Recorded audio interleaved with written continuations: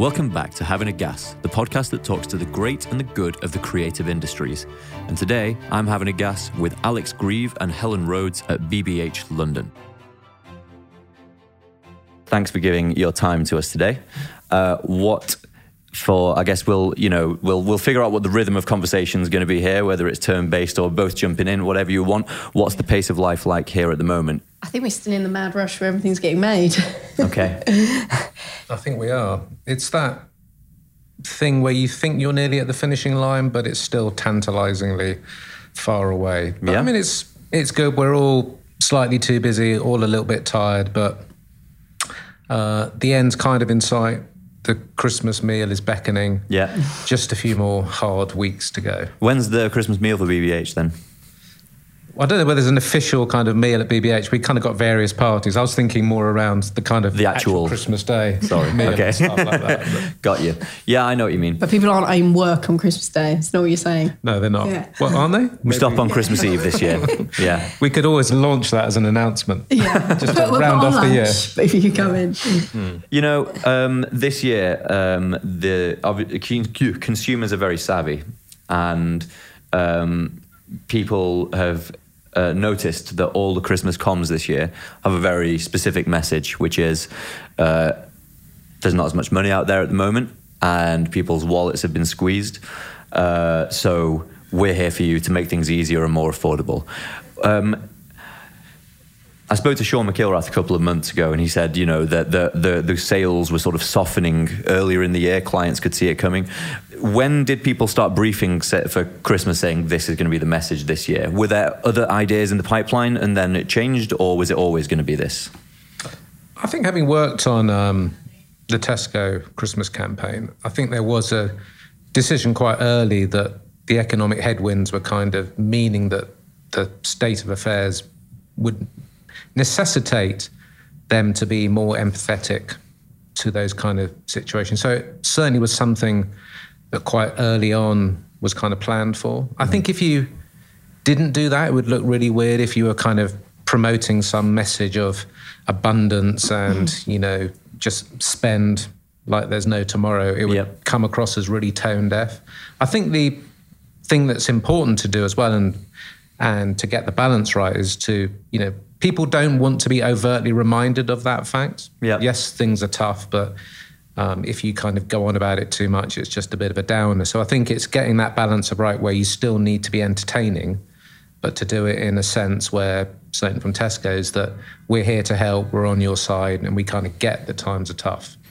I think Tesco especially, you know, they as a brand always get the mood of the nation. So I think that was always, you know, something that was talked about first, especially for the Christmas ad. But yeah, like Alex said, you don't want to add to those problems. Yeah. You know, I think everyone's aware of what's going on. You don't need to sort of overemphasize it. You still want to entertain. And I kind of noticed with big supermarket brands, let's say, they have the challenge, let's say, of having to almost by definition appeal to everyone, because it is, you know, it is the thing everyone needs. I know there are different tiers of grocery store that perhaps are targeted at different levels of income, but generally the big ones, you know, your Sainsbury's, Asda, Morrison's, Tesco, all have to, you know, say that we are kind of here for everyone. And I wonder if I've noticed that in the big Christmas ads over the last few years. You know, there's often lots of very quick cutting to all the different types of customers that might get served. Is that a big part of the message, saying make sure we don't rule anyone out and make sure everyone feels welcome here? I don't think it's like something that's kind of in the brief that we need to, you know, tick off every person, you know, in the country. I guess they tend to be sort of quite big messages, so you want it to feel quite big. Yes. So yeah, I mean, I think obviously Tesco as a brand is very inclusive, so you want it to have that outtake, you know, rather than being something sort of very niche.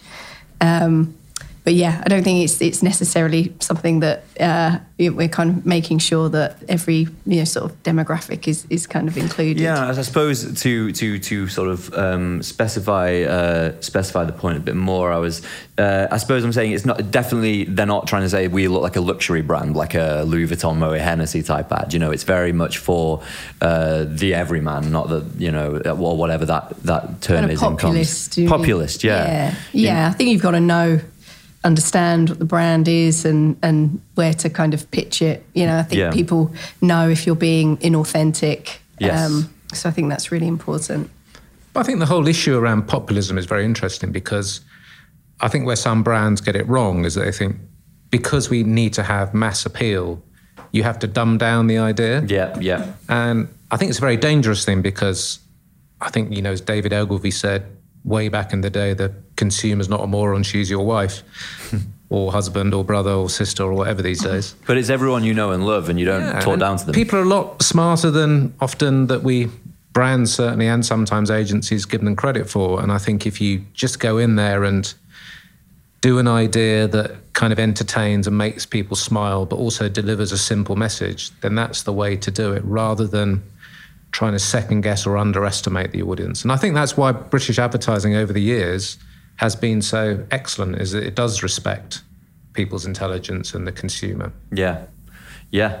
I think one of the things that gets across that populist side of certainly the Tesco comms, and certainly over the last 3 years, is the music choice. This is going to be very close to my heart, because we're music makers at Gas Music, and so we're always listening first and looking second, I suppose, which can be a mistake. But the song choice is always a big deal. We've had Oops, I Did It Again. We have had Don't Stop Me Now, and then this year it was Final Countdown. So these are not the kind of music choices that are like, I've got a bigger record collection, this is some niche thing, it's going to be great. We're going right for the number ones. Is that part of this? Is that part of the strategy when you're making the stuff? Because these are good tracks that are fun, Yeah, it's basically Helen's playlist. That's really okay. She's very, very uncool. Big Britney, yeah. I mean, I guess it's all part of creating the ad, right? Like music plays such an important role, and especially for a feeling and the emotion. So to capture that, and you want some relevance to what the idea is, and I think that all helps to bring it to life. I think it's not. Again, I guess it's just there's always lots of conversations around music, and there's so many different tracks that are laid to it. But then eventually you get to the one that you're just like, that nails it. Does that point of consensus come? Because in my experience, the decision on music is one of the most bitterly contested. And I think it was Simon Lloyd, after his time at Adam and Eve making John Lewis, said that the joke at John Lewis is it takes 6 months to make the ad, 3 months to make it, 3 months to argue about the music. Does that moment come when you're making a big asset like this where everyone's like, no, that's definitely the right one? Or is it always someone has to go with their gut on it? I think the difficulty often comes is that clients, in fact everyone, wants the reassurance of picking the music first, so you kind of get that thing out the way. And the truth is, as much as you try and plan for that, it never quite works, because the edit then arrives and there needs to be that marriage between track and picture. Yeah. That's really hard to predict in advance. Yes. You can kind of have some sense of what the tone might be, but then you can fall in love with the track, and then you put it against the picture and it just doesn't work. Yes. So that's often where perhaps some of the frustration comes. But I think certainly on Tesco, there's a ballpark in which we play, which is, as Helen was saying, populist tracks. I think there's a certain element they're playing on nostalgia as well, which is quite fun. So it's nice there that the music reminds people of their heyday, but also even for my kids and stuff, it's kind of tracks perhaps that sometimes they're discovering for the first time, which is quite fun as well. So you have that kind of collision, which can be quite good. So you both have children? Yes. Separately with different people, just so I'm not missing my words. This is a shock announcement. Scandal. And how old are they? What's the age range we're at? I've got two daughters who are 19 and 13. Okay. 4, 6, and 8. Whoa, okay, right. So someone very busy, right? Yeah. Not that everyone isn't, but what I'm noticing, my upbringing musically was probably the last of its kind in some sense, because me and everyone before me, probably yourselves included, got their music from first your parents' collection. And now I'm guessing your kids just go and get it from anywhere. And they're listening to stuff, probably a lot of it on TikTok, maybe, but definitely Spotify and things like this. So they're consuming differently than they were when we were growing up. And this is a circuitous question, but it is landing somewhere, I promise. With advertising and media more generally, let's use Kate Bush Running Up the Hill as a really relevant example recently. I feel like the music you see landing on Moving Image is music that was big when the decision makers were younger, people who have now lived 30 years or so afterwards and now can make the stuff. Is there any sense that that's what's going on, that the stuff that really lands is things from the 80s now, that we're seeing a lot more of that? And if that's the case, why would it be the case?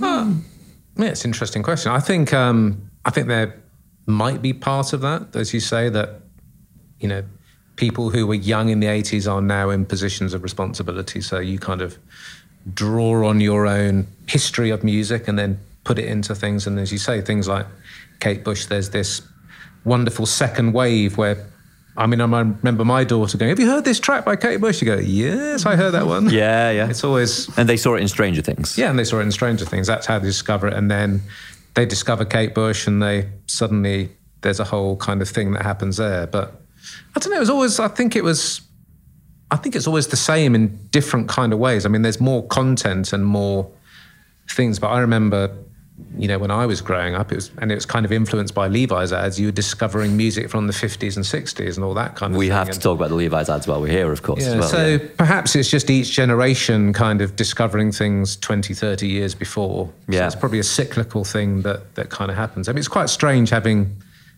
been in the 80s and having bought some of that music to now seeing it kind of re-listening to it all over again. Yes. And not all of that is in a good way, because some of it was rubbish. Well, absolutely, yeah. And I thought the funniest thing happened the other day when, there's always a sort of everyone has a bias on this subject. People will always say the best music ever was, generally they'll say, from when they were 16 to 20.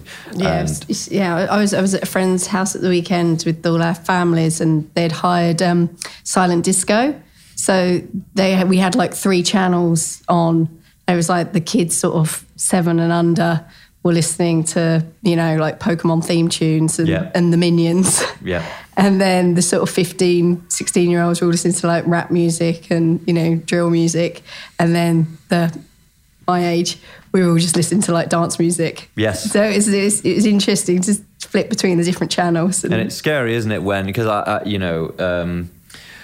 it's scary when something that still seems young and seems vibrant and seems cool. I wasn't expecting you to say dance music, and I was like, oh my goodness, yeah, because people who are old enough to be in senior positions and be parents, dance music was the big thing in the 90s, which I'm guessing was yeah. But then the 15-year-olds were like, oh yeah, I thought it was terrible. Yes. I've seen the same. I've had my first bite of that particular cherry. I've seen like, no, this isn't cool. These were crap back in the day, which is that my 15-year-old cousin wanted Crocs for his birthday. I was like, what are you on about, man? These are awful. I thought we all agreed on this like 2 years ago. I was like, oh no, that was 15 years ago. Oh, that's when you were born. You've never seen these before. That first experience of going, yes, I was there when it actually happened the first time, and it was, wasn't cool even then. So, you're kind of seeing that come through with, I guess stuff like, what is it? Insomnia, Monster Mix is now like a vintage track, and those vintage tracks, a lot of them became famous through work that was, done here. I think of Guinness Surfer wasn't done here, but I know you were at AMV and we mentioned a bit of Guinness before. So, the point is, on that one, tracks becoming famous through ads, does it happen as much as it used to? Probably not, although they kind of emerge every now and again. But then I think back in the heyday of Levi's and even things like Guinness, TV was such a dominant medium, and you had that, and it created this enormous reach. Yes. Whereas now I think, media's fragmented. people find their sources from loads of different places. So it's harder to have something that has that wide mass appeal. Yeah. Which is why things like John Lewis Christmas, Tesco Christmas, and the tracks that they choose is one of the main times of the year where that thing has a kind of mass reach and mass appeal. Yeah, and provokes a bit of discussion as well. Like often, it becomes the John Lewis ad track is now, but it can be a source of debate. People are like, what's it this year? All the Small Things, Blink-182, and that will become something. It becomes a very Marmite thing. People will either love it or not. But one thing that I'm noticing is. And again, it's one of those first markers of getting a bit older. I turned 30 on Saturday, hence it's on my brain a lot. Is when I find a great track on Alter, the electronic Spotify alternative playlist, and then I play it in the office, and one of our juniors goes, "Oh yeah, big TikTok track. That's why it's big on this playlist." I was like, "No, I thought I was influencing you, not the other way around." A brand starting to say, "Can you break us on TikTok?" I'm sure they are. Yeah, I mean, I haven't heard it directly, but I had the same thing because my youngest 13-year-old is hugely into TikTok, and there's all kinds of tracks that are kind of that I overhear or occasionally see, both things that are playing on tracks from my era and then completely new ones. Yeah, and I'm sure, as your experience, the genesis, a lot of the things that are popular is coming through that medium, and that's an interesting thing because.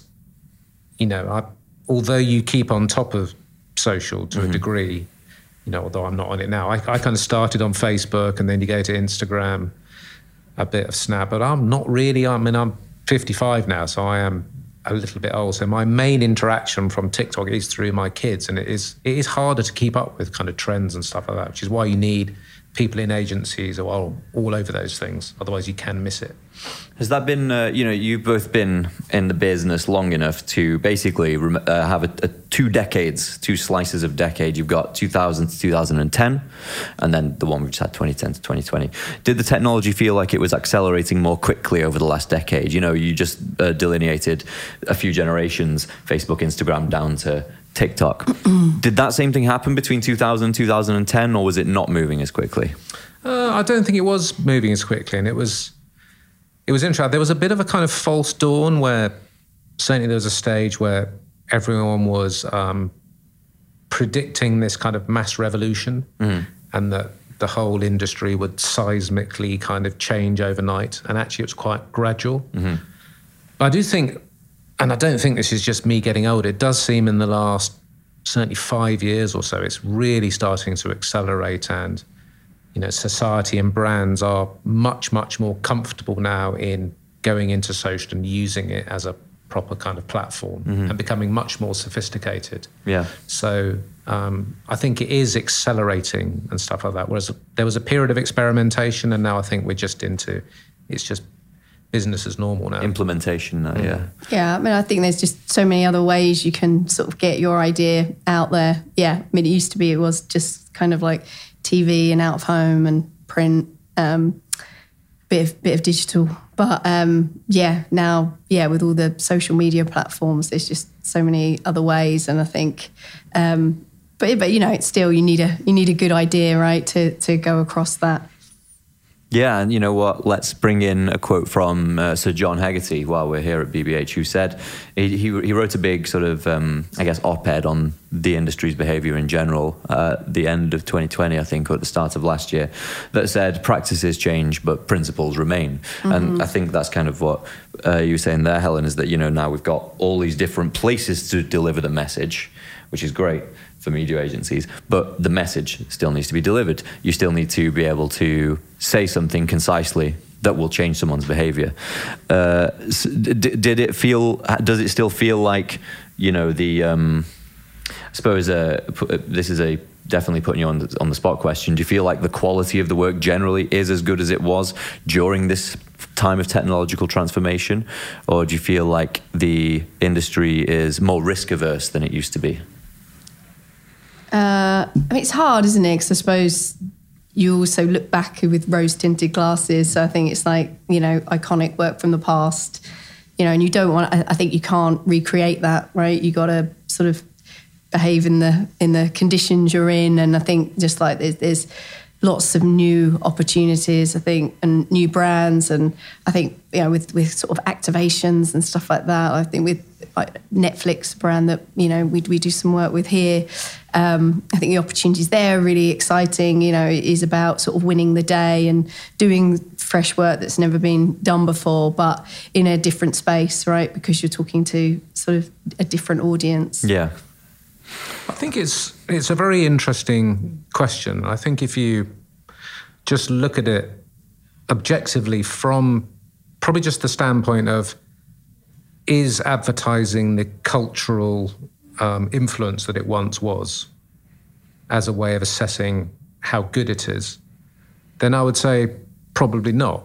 I think back in the day, just as we were talking around in terms of music, if you broke a song on a Levi's ad, it went straight to number one and things like that. And, catchphrases being spoken in the playground and jingles remembered. We all did Budweiser, you remember? What's that? Mm-hmm. Things like that. Exactly. So but I think that partly wasn't it? Because you had the captive audience watching TV, and everyone was watching these ads 4 in channels, between their most of them watching too. programs. Yeah. So everyone saw that thing and everyone talked about it. So what I think we have now is that perhaps the layer of cream of great work isn't as deep. But I still think the very best work is as good as it's ever been, and perhaps better, because it's more sophisticated and goes into lots of different places and is more interconnected. So I think it's very exciting. But I think as an industry, we are still coming to terms with the full scope of what we can do with all these things. And we are also, to a degree, moving from a position where, as we were saying there was like basically 4 mediums. We were kind of specialists in a way. When I started in the industry, and for a long time until this change, you were really like a artisan or a master craftsman at what you did. Yep. And if you spend 20 years just making chairs, you're going to get really good at making chairs. And now you have to kind of do everything. You have to put in the wiring and the plumbing and the lighting and everything. So we become generalists to an idea, to an extent. So it is tricky, but as Helen said, you do still need to have fundamentally, and Heggs's point as well, you have to have the underlaying of a good idea that the foundation. Otherwise, you're kind of screwed. You can't do anything.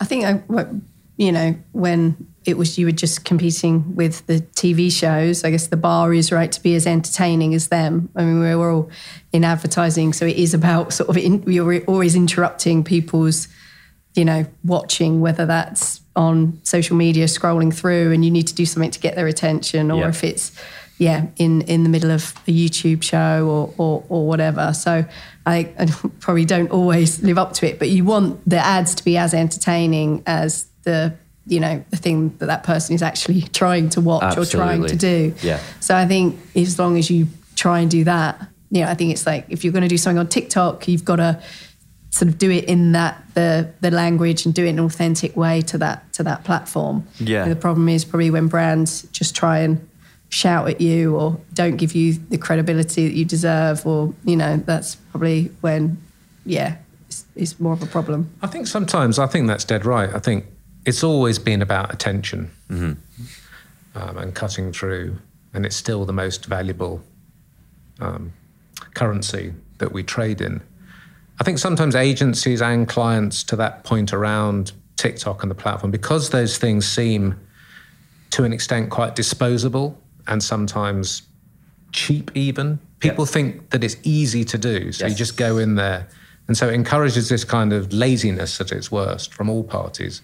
And although I'm a huge advocate of the big idea and the platform, one of the dangers of that is that you can hide behind that a bit and think that once you set up the idea, that means you have no responsibility to then kind of master those platforms and stuff like that. And you do need to be very rigorous, because there is a way about how you cut through on TikTok and Twitter and Instagram and all those other places, and they are all different, and you need to really get into the nuances of what those platforms are and to understand them to be able to effectively, get people's attention on them.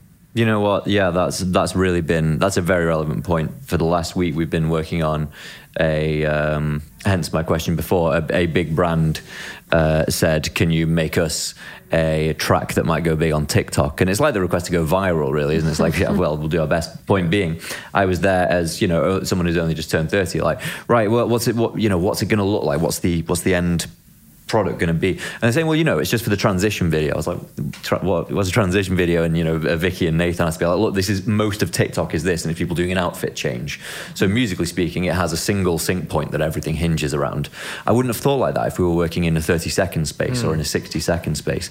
You're absolutely right. You need to master not only the technology itself, but also the behavioral trend that the technology encourages. A really good example from recently, and this is to Helen's point as well, we were talking about, it has to be entertaining enough to compete with the other way that people are entertained on that platform. Mm-hmm. Instagram is not TV. Most of what me and my friends do on Instagram is share memes. And then one of them says, have you seen the new Belvedere advert? And sends it over to me. Have you guys seen that? Daniel Craig? Mm-hmm. Yeah. That's like a meme. It's because it's basically James Bond, who's very stiff, being a bit silly and dancing around. And they were like, this is pretty cool. And it's because it's like meme content, it came through and really registered, and I've been showing that to everyone. Yeah, it's interesting, isn't it? Because I think even though we're sort of talking about there's lots of ways to sort of do advertising within certain platforms, and there are rules and there are certain things that, it's good to know.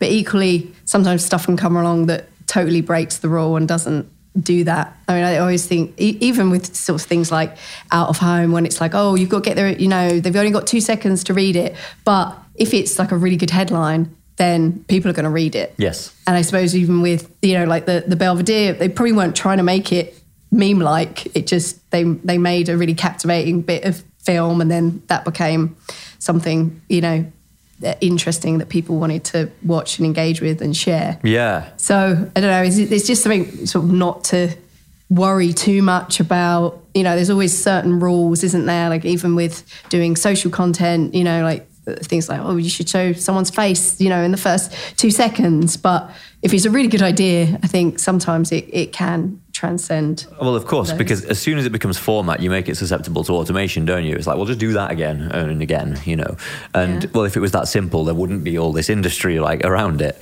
And I don't know if you guys agree with this. Richard Huntington at Saatchi's said when he was on the podcast that brands can sometimes fall into the trap of thinking you can just throw some money at the problem and it will work itself out. And that's kind of what we were saying about with the generalist point before. It's like, well, we do all these things and they're all, if you're trying to get people's attention, surely that just comes at a price. So, it's not about mastering the craft. It's just about paying for the space.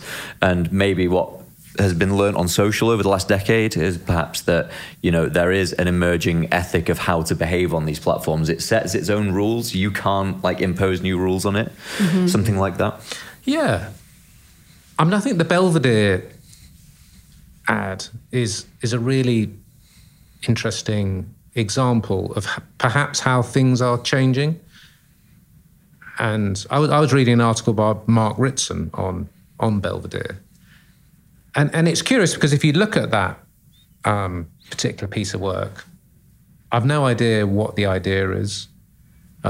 It's purely a kind of aesthetic. It's kind of weird, but watchable. But yeah, it's been hugely successful. It's kind of empty of any kind of depth or meaning or stuff like that. But perhaps that just doesn't really matter anymore. If you get that aesthetic and appeal and slight sense of weirdness, it kind of seems to work really well. So it just shows that, and I think that only works in certain categories like, fashion and perhaps premium alcohol, which it is, and things like that. I'm not sure if you apply that to Tesco's, it's going to work. I know what you mean. But in that kind of sphere where it's all about being everything and nothing, in a world that's everything and nothing at the moment, it kind of resonates for some weird reason. Yeah. So it just shows you have to constantly, just as you think that you're on safe ground and you understand how things work, you have to once again be open-minded about, geez, maybe it is just about the aesthetic in some phases and just getting people's attention and just about saliency. Yeah.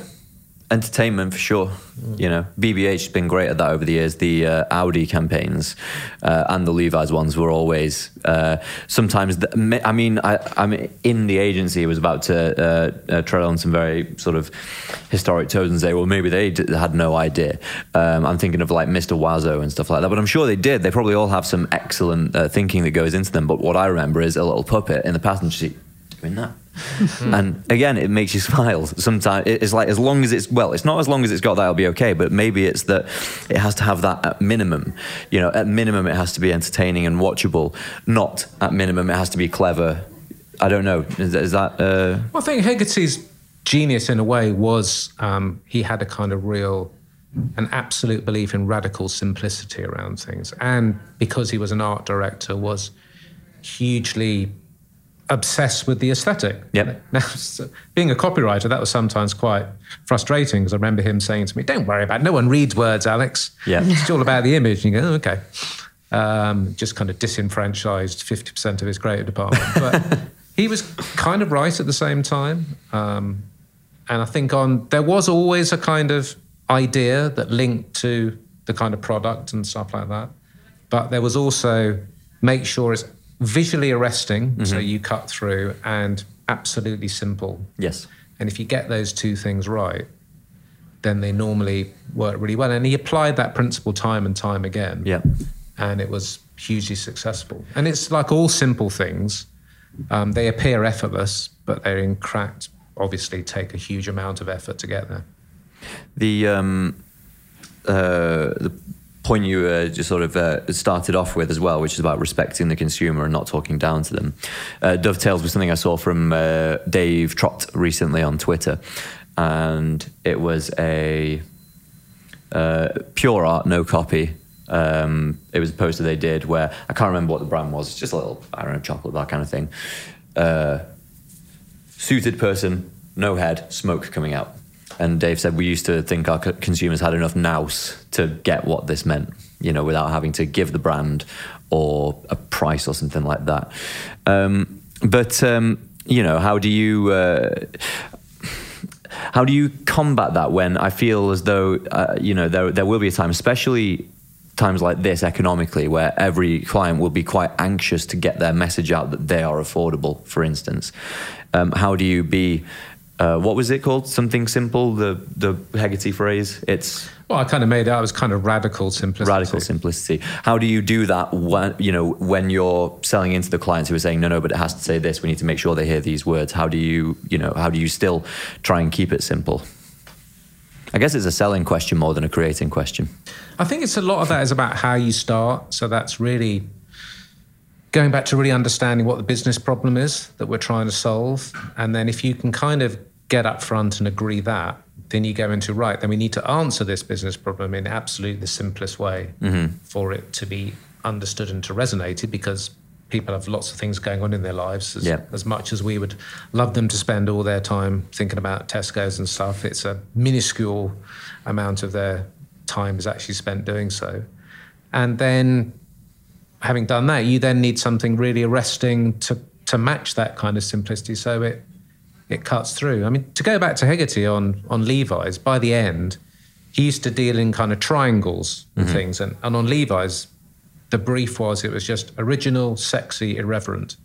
Those are the only three words that we had as a brief on each particular thing. Very good, though. Yeah. And if you can reduce it to those three elements on a thing, then it means you're normally in a good place. Yeah.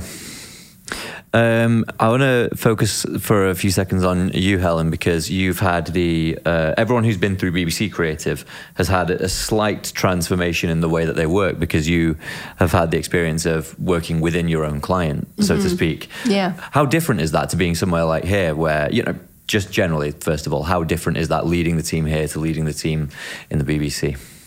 Yeah. Well, I mean, the BBC, when I worked at BBC Creative, that was the only time I'd sort of worked in-house with a brand. So I'd always worked at ad agencies before. And I think, yeah, it was really amazing to have that experience. I guess, you know, you get an insight into the wider business. You know, obviously BBC Creative was the in-house ad agency of the BBC. So we, you know, did all of the, advertising campaigns for everything the BBC made, but you also were a lot closer to the sort of the BBC marketing team, and then also the stakeholders, the producers and writers and directors on the shows. So I think you understand a lot more about the business, and I think in some ways able to affect things and a bit more if you can, come onto a project sort of at the start rather than when they're thinking about doing the advertising. Did you have more informal sort of communication with the marketing people? I was going to say clients, but you know what I mean. Yeah, I mean it's same but different, right? Yeah. It still is kind of there is a bit of that client relationship, but I think just this business in general, if you have good relationships, then you get to better work. What was the original question? The original question was, you've been to BBC. How different is it here, compared to there? Yeah, I mean, I think BBC Creative was sort of like part production company, part advertising agency. So there was a lot of stuff that was similar and some that was different. I think like the content you're working with is very different maybe than to an ad agency. If you're working on like Steve McQueen's anthology of films or, Michaela Cole's I May Destroy You, it's content that people is part of culture or is people want to engage with, I guess. So you sometimes don't need to put too much of an idea wrapper around it, than maybe if you're selling insurance or toilet roll or something like that, where you're trying to make it something interesting that you want people to engage with, whereas people already want to engage with that content at the BBC. But I think you still want to do it in a way that, is really interesting and elevates it to its potential. Yeah. So it's probably a misnomer to think of it too much as like a completely different type of job, because you're in-house there. Yeah, yeah. But no, I mean, I think just the BBC as a institution, it's something that we've all grown up with and it is a part of culture. So I think to work in that environment, is sort of invaluable. And, breaking it open to both of you, because is this your first time at BBH, Helen? Yeah. And so, straight in at the top, not bad. Well, actually, I did do some work experience here for a week. Wow, so it's... when I was like 21. Bookended Alpha and Omega, right? Okay. Yeah. But obviously, Alex, you were here before and then went, through... climbing the ladder and being at the peak of AMV. Is there a kind of legacy to look after here in the way that I was with Sophie Lewis at MC Saatchi the other week, and she was saying, the only one that people really know out there is Saatchi and Saatchi. And I like to sort of tell myself that people know BBH, but they don't really know BBH, but they do know the work. Everyone remembers the Lynx ads, everyone remembers the Levi's ads, everyone remembers the Audi ads, and everyone in the industry knows the sort of royal family of BBH that set the whole thing up. Is there a feeling of legacy that you have to look after when you come in here? I think yes and no. I think a legacy can either be liberating or suffocating. And I think it's really important for both of us to ensure that it's liberating. Yeah.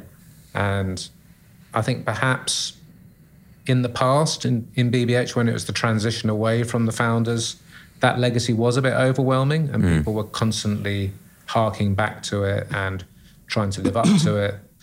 And the truth is you can't do that, because it's the past, and you just have to try and do your own thing and be inspired by it, but not let it kind of weigh you down. So I think, having come in here for 7-8 months now, I think there's a really rich seam of talent at BBH, and part of our thing is to make sure that they feel free and not under too much pressure to express themselves and not worry about all of that stuff, because it's both relevant and irrelevant, and it's up to us now to forge something different. And I know that's what the founders would have wanted as well. In fact, I've spoken to Bogle and to Hegarty. They don't want us to reinvent the past or do what they did. They want us to do our own thing and to push BBH forward into a new direction. And if we, do things right and get close to where they were, then great. But it's a journey and a process. And the main thing, and I think this is a wonderful thing that Helen has done since she's joined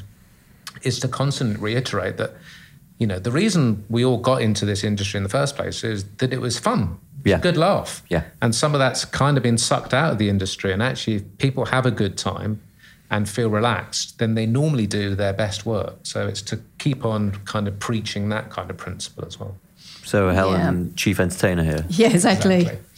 I think you can't recreate what has gone before, and I think it is an amazing thing when I think you want when people to walk into BBH, everyone who works here to feel proud. But I guess the most important thing is like what they're going to do, to in that new shape of work for the future. I think for me, when, sort of BBH got in touch, it is an agency that has got such a rich legacy of doing great creative work. And so, that is enticing and interesting. But the thing that made me come here was that challenge to be part of what is the new era of BBH and what is that new shape of work that we can do. And I think, we're sort of starting to get there.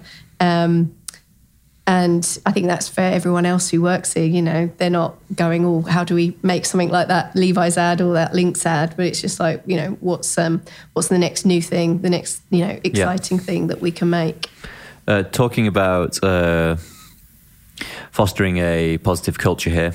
One of the quotes that comes out to me most often relevant regarding this industry was by Drayton Bird. You guys familiar with Drayton Bird? He was he ran Ogilvy and Mather for a little while. I think he's about 90 something now, maybe 87. Anyway, he said, when I was at Ogilvy, my job was to make sure people turned up early and stayed late. And so all I did was spend all day entertaining people and making sure that they were happy to be here. How much have you seen that change pre and post pandemic, being in leadership positions? Because I saw someone tweet, do you remember the old days when you would have meetings until 6 and then you would go, good, now I can actually do my work. Mm-hmm. You know what I mean? You would stay till 10. How has that changed? Was it really that bad before and is it different after? Or I think a lot of those things are kind of exaggerated kind of both ways. I think it is different post-pandemic, and what I hope is that the culture of presenteeism has broken down. Yep. Because I don't think that was in any way helpful. I hope also that we're moving into a space where the whole advantage of rest is considered more, and the fact that that's just as important for productivity as working hard, and in fact more so, because rest is the time when the ideas have time to actually form and bond and things like that, and also for just people mentally and physically to recover, because it's not, you can't be prescriptive about everyone, because people do work in different ways, but I think by and large creativity works best in short sprints, intense sprints. Then you rest and recover and then you go again. And I think the trouble now at its worst is that you're doing a marathon formed of loads of sprints, and that you finish that and you're fucking done, excuse my language. It's all good. So, but that whole issue of burnout is something that we're not through by any means, but is now becoming a topic that people are taking a lot more seriously. Right. And I think we need to continue that debate, because I think that was one of the big issues around the industry that was holding us back, and also, meant that we weren't attracting the talent into the industry that we should be. Yeah. I feel like one of the things we've learned from all the technological developments ever, but certainly the ones that have occurred in our lifetime, is that, beware of Greeks bearing gifts, because often new technology arrives that has the promise, now this will take care of all of our work and we'll have loads more time. What that does is it makes more time for more work. So I suppose to your point, maybe in there, it does seem like there would be less reason to experience burnout now. But then if you've got people working from home, the new thing that turned up, because obviously that was supposed to be, no commute time now, that's really good, we saved loads of time. Now the problem is I work in my bedroom and then I go to sleep and then I get up and carry on working in my bedroom, Yeah, I think that definitely happened when we first went into the pandemic, right? You'd get up and you'd log on and then you'd be on till like the whole day, and you're not having breaks to just go and chat to someone, or or even that commute, that time just to kind of listen to a podcast or something. It was just non-stop on Zoom or Google Hangouts, other video call. Or Teams or other good video conferencing software that are available commercially. Yeah. One thing that when I spoke to Rory Sutherland, he said that the extroverts were always winning everything before, because presenteeism, right? Everyone has to be in and you're graded on who's out last, and you get a good mark for that. There were pros and cons to before and pros and cons to after. One of the things that I miss, and this is just on a personal note more than it is about the work, is I'm often here on Fridays doing things like this. And Fridays, at the moment, London feels very, very empty. Mm-hmm. A lot of people work from home on Fridays. And there's the mercurial things that it's hard to describe, let alone quantify, that I miss, like the feeling of Friday, everyone's in, and then... it's 5, 6, it's done, and everyone kind of breathes out together and goes to get a beer or whatever. Do you think? I guess Thursday now. So it is still there, but it's on Thursday. Yeah. To be fair, I did wonder, because when I came to an agency recently on a Thursday and the place was just jumping, I was like, "You've got another day of work to do. What's going on?" Is it like that here? Thursdays are a big day. Yeah, I think Thursdays are probably the new Fridays now. I mean, the danger is it goes back, and then Wednesday becomes a new Thursday. This is it, yeah. And then there's no week at all. We always fall into the trap of thinking, well, everything is just going to be perfect now. This is not the final solution, but this is the thing that will, there'll be no more problems after this. I think you're constantly, things are changing and you have to adapt. So I mean, in here, like sort of Monday to Thursdays are busier. More your sort of Wednesday, Thursdays are the busiest days, and then Friday's pretty dead, and people work from home. Okay, so I'll make sure that when I'm coming back to finally do my Having a Gas with Bogle and Hegarty, that we do it on a Thursday at 5 p.m. Yeah, so they'll be well up for a pint. So that it's rowdy, sure. Yeah. I sort of not a tougher final question, but it's one that I've been interested in and haven't really, I don't know, had the courage to ask. Perhaps is that a lot of creatives on the websites and selling yourself in. Often what gets talked about is award-winning work. I read the Chutzpah and Chutzpah, the Saatchi book, about what the culture was like there, and I did a podcast with a great Northerner called Steve Harrison, who used to run Wunderman. And both of them, the Saatchi folks and Steve, were very emphatic about reminding people that we are in commerce. We are helping our clients sell stuff, not in a blunt sense, but that seems to be somewhat out of fashion as the industry purpose. And the real question was, why do creatives not sort of sell themselves on the effectiveness of their work? Because, most people are enthusiastic about things that solve problems for them and take pain away. And you'd think clients will be falling over themselves to get the creatives that had delivered the most results or return on investment. It's a broad question. What do you think? Yeah, I think when you have a brief and you're trying to do a piece of work, I think, you want it to do both, right? You want it to be effective and to be creatively interesting and engaging and entertaining and all of those things we talked about. I think, no creative really goes, well, I'm going to answer this in order to win an award. You just want to make the best piece of work, and then hopefully that is going to be the most effective, and that is going to, be admired and awarded by peers at award shows and things like that. But I think you can't sort of go into a brief thinking, right, what's the idea that's going to win, Grand Prix at Cannes or, a Cannes Lion, because that shouldn't be how you approach it, right? Just putting the cart before the horse. Yeah, I think you just want to make the most exciting, interesting bit of work that is going to work for the business. Mm-hmm. Yeah, I think, for me, the ultimate objective is fame. And I think if you start with that objective, then that translates into the results. Yeah, it normally translates into effectiveness, and then normally as a byproduct kind of awards. I think BBH has always had a very good history of effectiveness. I think at the moment we've regularly been the most, in terms of effectiveness awards and papers, the most successful and lauded agency in the UK. Where we've done less well or or not as well, is on some of the creative awards. And there is a balance to doing those in the right way, I think. I think, unfortunately, there has been quite a lot of work still that is, I kind of call it vanity publishing, that is kind of constructed to win awards and things like that. And there is a strange sub-industry within advertising where that's still a big deal. I hope it's kind of declining. I'm not sure the whole rise of purpose advertising has necessarily helped, because I think there's been some great work in that space, but it's also led to lots of dubious examples that are less good and do seem to have been done purely for the purposes of winning awards. Yes, and not for, like, the effectiveness in the charity sector is raising money, isn't it? Yeah. And that some of the best work we all know is in that sector. There was a really good Adam and Eve one for Save the Children, No Child Born to Die, 2010. Very, very good stuff.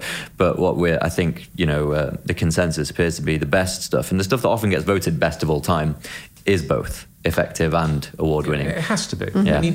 And it's also, do your best work on your biggest brands is a good thing as well. That's what we're paid to shift the needle in all kinds of ways in terms of effectiveness, profits, attention for our big brands. That's why they're paying us. And if you this is the point of commerce, if you take your eye off those things and expend all your energy in small, if worthy, pro bono projects or things that are kind of speaking solely to the industry rather than to the public, then we're doing ourselves a massive disservice, because that's not presenting the industry in the best light and not showing what we can do brilliantly when we apply ourselves to it, which is, proper work that moves brands out of the pack into leadership positions. Yeah, which of course this place is famous for doing. So, all right, controversial final question.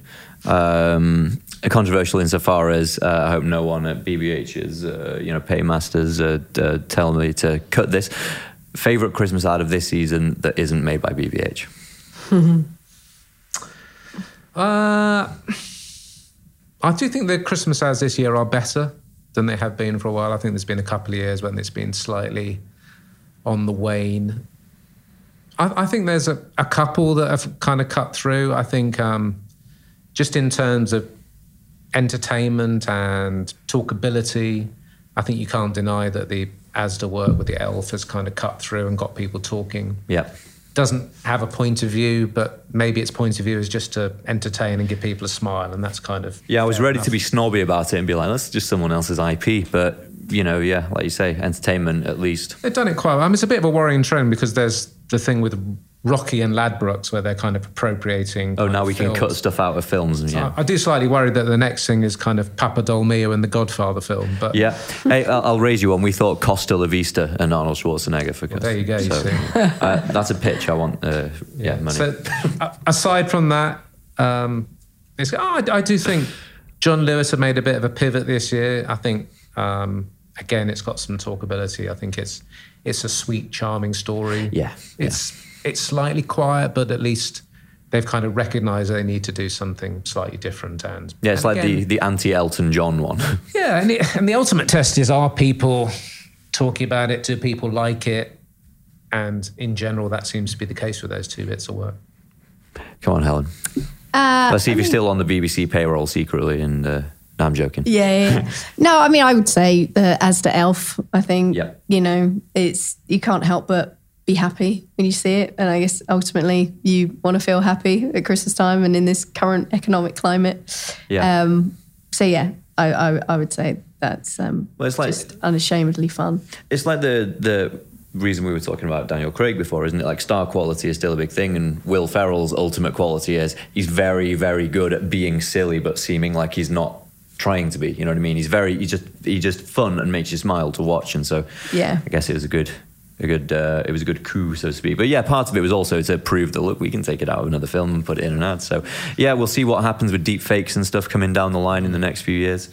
But nonetheless, yeah, it's it's been really good to talk to you, to have so much of your time, and let's see that the runway to Christmas between now and the big day is as painless as possible for you. So Alex, Helen, thank you. Thank you very much.